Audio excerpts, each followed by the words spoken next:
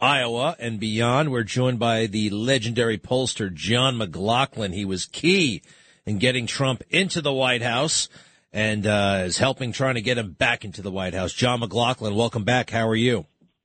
I'm good, Greg. I guess legendary means old. So, by the way, since you graduated you're good. Yeah, well, you're good.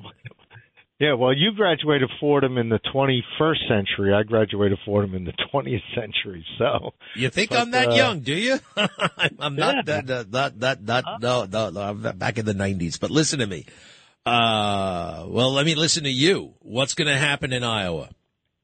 Well, the variable today is weather. It is freezing cold, polar vortex. However, Trump voters are more likely to show up. They all these media polls have Trump ahead at this stage in Iowa, and no one's ever won Iowa by more than 12 points. Dole won it in '88, 12 points, and in 2000, Bush won it by 11. I was working for Steve Forbes then, and but those were considered big victories, And today, the real contest is how much does Trump win by, and anything 15, 20 points, over 20 points is a historic win, and the battle is for a distant second place between Haley and DeSantis. And I thought Nikki Haley hurt herself with that debate against DeSantis. I mean, she was really nasty, kept calling him a liar, and it was about things that she said on videotape where she was talking about cutting Social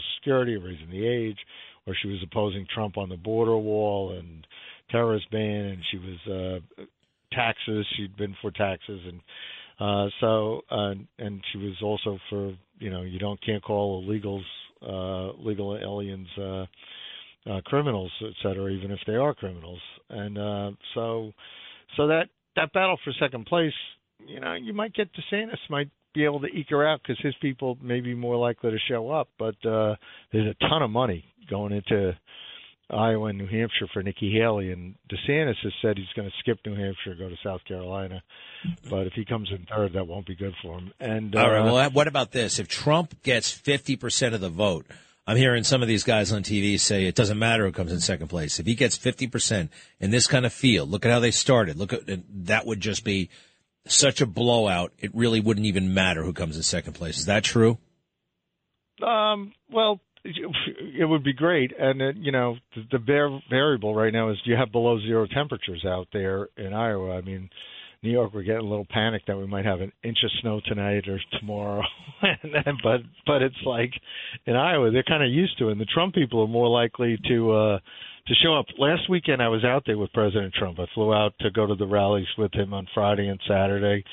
And on the last rally in Clinton, Iowa, ironically, Clinton, Iowa, we were trying to go from Newton, Iowa, which is near Des Moines, to Clinton. And the corporate jet that we had to get into the smaller airports malfunctioned, so we had to drive back to Des Moines. Oh, my goodness. Trump's plane, right. Get President Trump's plane, get back to Deadhead in Quad Cities, bring it back there in Quad Cities, which is Moline, Illinois, drive down to Clinton along the Mississippi there, and people there, over 3,000 people, a packed gym, who had started showing up at 10 in the morning, waited for us, even though we were 4 hours late. We got there at 7:30, and President Trump spoke for an hour and a half. He, some of his advisors were like, "Oh, you won't be able to get out, and the pilot needs a rest, et cetera." Trump said, "If these voters are coming for me and they're waiting for me, I'm coming." And he did, and he was fantastic, and they loved it. But they waited 4 hours. One of his keys, for him to show up. I believe, he genuinely loves people. He really is interested in them, and he also learns a lot from them. Nobody can read a room like Trump. I really feel like nobody can read a room, nobody can read America, nobody can read the moment like him, and this helps him, this kind of exposure, whereas the other politicians, they're just sometimes they're just going through the motions. DeSantis does not like this part of politics. He doesn't like it. He'd just rather be in a room with books or something. I don't know. I mean, that's fine, but he's just not cut out for this. Trump loves it, and the people love him. And what's worse is, in Iowa, you got these small businesses, and you got these small farmers, and you got working Americans they want him back because they're getting killed right now. Inflation is too high. The stuff with illegal immigration is not good, even in Iowa. Just like in New York, it's a top issue. And in New Hampshire, it's a top issue. So the tough part, we got to get through today, win it by as much as we can in spite of the bad weather. Then we pivot and go to New Hampshire, and it's going to be a two-way race against us and Nikki Haley. And Nikki Haley's getting help from these Biden Democrats, these Biden billionaires like Reid Hoffman. They're trying, because New Hampshire is different, where you can actually get independents who are behavioral Democrats to come into the Republican primary. And there's evidence they're doing that, where Trump's winning 2-1, 3-1 with the Republican registered voters in New Hampshire, but among the independents, these published polls have us down 10 points. But these Biden supporters are trying to create an ambush there. They're coming in to vote for Haley. They don't care that she says the age of Social Security is way too low. Wait, hold on a second. Why are they doing that? Why are the Democrats, if the Democrats, some polls suggest that Nikki Haley does better against Biden, what is their motivation? Just to kill Trump? Yeah, Trump's beating Joe Biden in all the battleground states. You go on the Real Clear Politics website. He's beating him straight up head-to-head nationally, electoral landslide. Nikki Haley cites one outlier poll that said she was up December 4th by 17 points. Since then, she's crashed like a rock over the month of December because people know she's flip-flopped on taxes.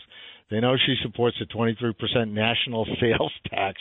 They know that she would cut Social Security COLAs, and she says the age of retirement is way too low. She's also opposed Trump on the border wall, the terrorist ban, and she'd be for amnesty for illegals. So that's why you have Americans for Prosperity, which is Charles Koch group, spending tens of millions trying to get elected because she's for free trade with China. She thinks that's a great idea, send jobs to China. So that whole D.C. establishment is banking on her creating an ambush in New Hampshire, which only helps Joe Biden. So the polls that recently out in the national polls that have her losing, like you had on January 2nd, she was losing by 5 points in the YouGov Economist poll to Joe Biden. Trump was winning. You have there was another poll, Rasmussen reports last week, the end of last week, Trump up 8 over Joe Biden in a poll. Hey, with all these great polls, is he thinking about? I know he's thinking about a vice president. Is he thinking about his cabinet? Is he really? I know he doesn't want to jinx it, but this is a very unique position to be in. He's already been president. How much is he thinking of staffing? Once he gets there, it's something that last time he didn't do until after he won. What do you think? Oh, he's definitely thinking about it because he's definitely learned. But in the meantime, the first thing is we have to win these. We have to win in Iowa today. We got to win in New Hampshire, and then we got to win in Nevada and South Carolina. So he's focused on that. In the meantime, he's talking to smart people like Larry Kudlow's a friend. Larry Kudlow was a great economic advisor for him. He's talking to him about economic growth plans. He's talking to Steve Moore. Steve Moore helped him. He's talking to other people like he has an America First Policy Institute where you have General Kellogg and other defense experts in there. But he's not going to talk about who's going to get what until we win in November. I mean, yeah. The name of the game is he'll be a better president, without a doubt. I mean, you can see if you watched the town hall last week. We were when we were going back and forth to Iowa, we were talking about the questions that could come up and the policies that would come up. And what he's really upset about is Biden has reversed a lot of his successful policies where you now have bad inflation that's hurting working Americans when he had no inflation. And you also had economic growth because of his tax cuts. The Democrats are going to by coincidence, the Trump tax cuts expire in January 2025. If he doesn't win the election, everybody's taxes are going up, and the economic growth in the United States will go into negative range if we haven't hit a recession already. That's what he's talking about. He doesn't want to be Herbert Hoover because Joe Biden will be Herbert Hoover if he gets reelected, or any Democrat. So